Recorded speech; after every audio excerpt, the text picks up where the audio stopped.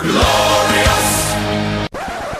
Hulk Hogan, Hollywood Hulkster, whatever they call you, I'm coming after you, you coward! Turn it up!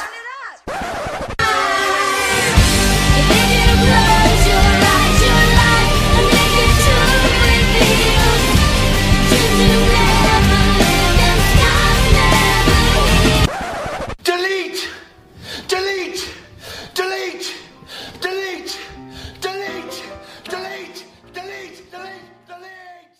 Hello everyone and welcome to Broken But Glorious Wrestling Podcast, and welcome to the debut edition of Positive in Pro Wrestling.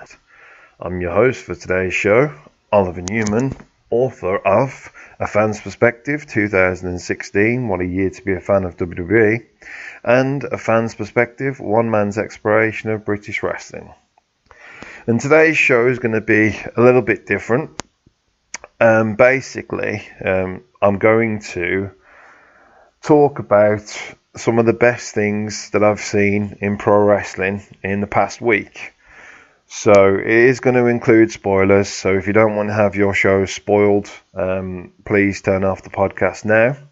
If you're happy for that to continue, then carry on.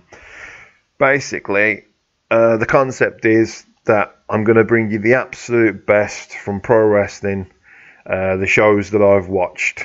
So I can't say I'll be talking about Raw or SmackDown Live or Ring of Honor's weekly show, but I will be bringing you 205 Live, NXT, 5-Star Wrestling and Impact Wrestling. So to kick off, I'm going to talk about 205 Live, and we was all waiting with bated breath to see who would be the new general manager of the company, and it is Rockstar Spud, who has come onto the scene as Drake Maverick.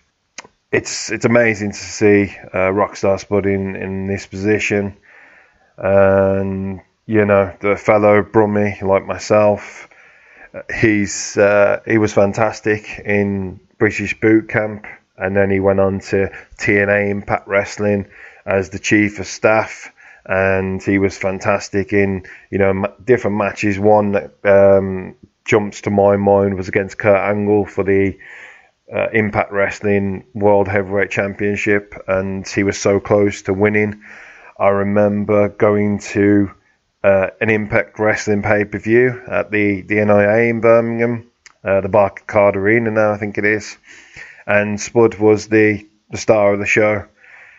And it's always nice to see you know, a fellow Brummie doing well. And you know, even before then, I'd watched Spud at Anti-Watershed Wrestling / Alternative Wrestling World, and it was an amazing character, and he's always maintained that, and the wrestling skills were there as well. So absolutely chuffed for him, and he kicked off 205 Live and got my interest straight away, so that's fantastic.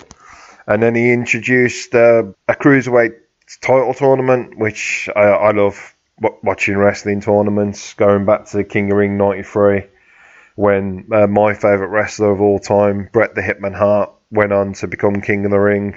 So yeah, sign me up for any kind of tournament. And it kicked off with Cedric Alexander versus Gran Metalik, and it looks like they've had the shackles taken off on 205 Live, and this felt very much like a cruiserweight classic match.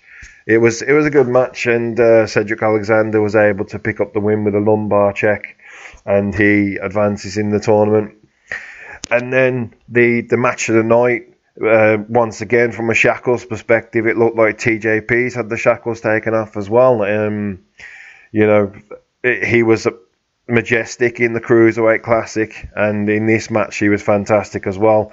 And he was going up against Dudley's own Tyler Bate, who just seems to be growing and in leaps and bounds. I mean, I remember watching a dart match that he had at Fight Club Pro, and him and Dan Maloney, you know, ironically, even before the show, kind of really impressed, and I told both guys afterwards. And to see him just a few years down the line, you know, he's already been WWE UK champion. He's had a fantastic series of matches against the Bruiserweight Pete Dunne, and one match of the year for NXT. So, he's just absolutely incredible. And he's incredible from a wrestling perspective, and he's incredible from a character perspective, and he's incredible from an athleticism perspective. So, Tyler Bates got a huge future in front of him, and being 19 years old as well. I believe it's 19. It might just be 20, but absolutely, categorically, a huge star and a huge future for the young man. Which sounds crazy to say, but yeah, 205 Live just knocked one out of the park. That was fantastic, and they've got my attention again after a short stagnation period where it looked like it was kind of a little bit of the same every week kind of thing. So this Cruiserweight title tournament, and Rockstar Spud being the GM, and the dipping into different shows. Roderick Strong versus Hideo Itami. Well, they took Roderick Strong from NXT, and Hideo Itami's just come from NXT. So if they can dip in and out of the different rosters and put him in the Cruiserweight title tournament, this is going to be as good, or maybe better than the Cruiserweight Classic from 2016, which you can read about in my WWE book. Cheap plug. So yeah, that was a really good show. I really enjoyed 205 Live. So we'll go on to NXT now, and Nikki Cross looked great against Lacey Evans, who's got this new mean kind of persona where she thinks she's above and better than everyone.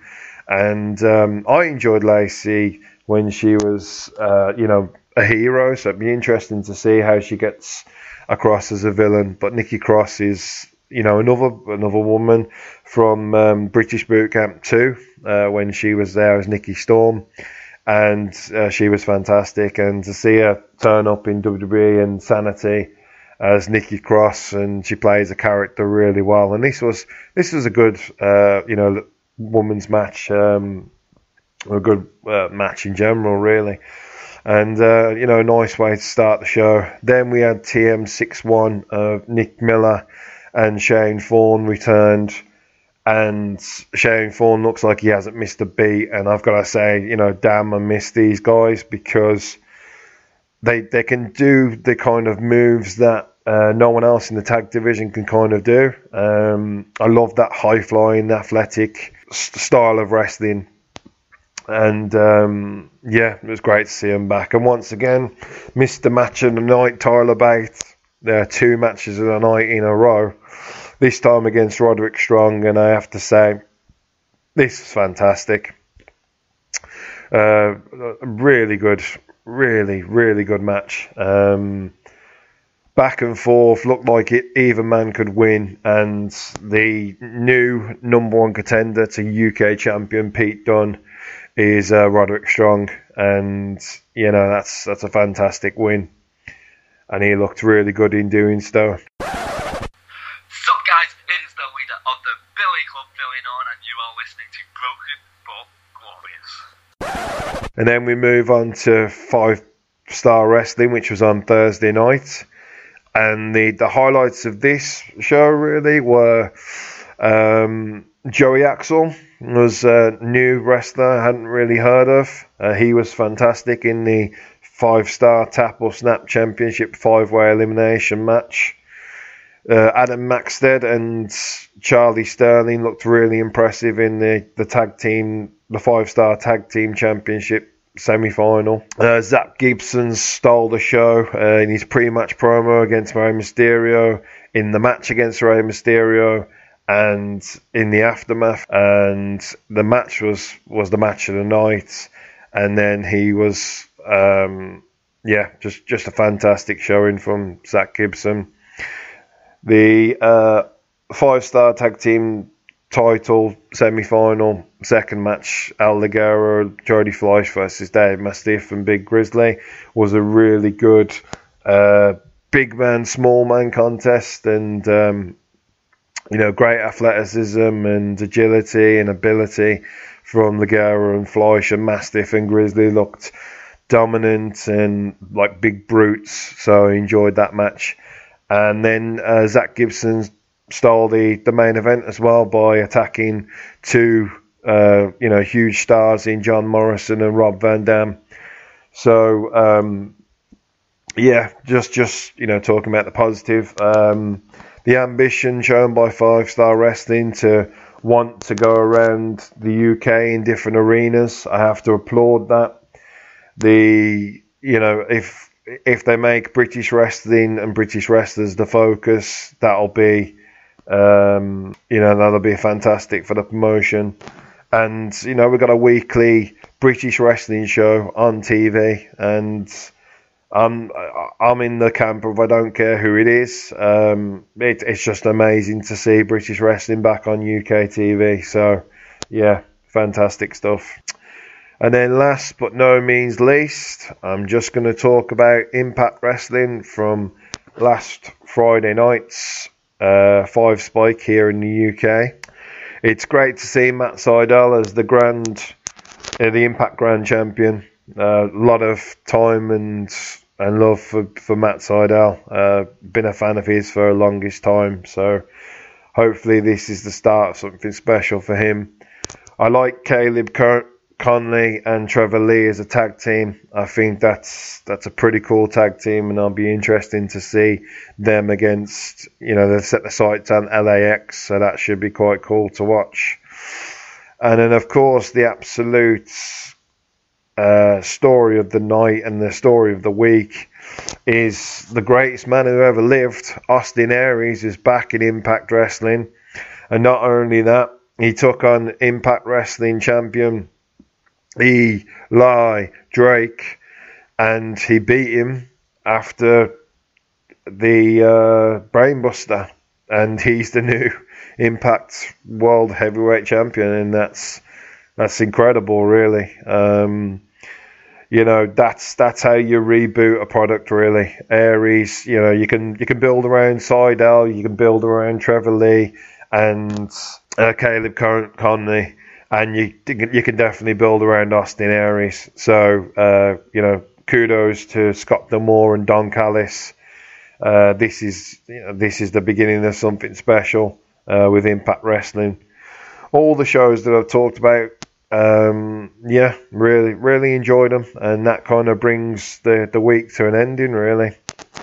So, I hope you've enjoyed this, and hopefully we'll be doing this on a weekly basis, talking about the positive in pro wrestling, because there's enough people talking about the negative.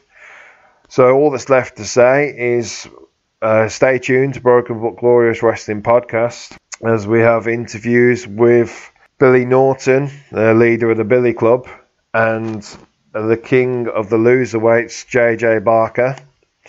And of course, Chris Lappin and Nick Davey will be back in the future as we talk about the Elimination Chamber review.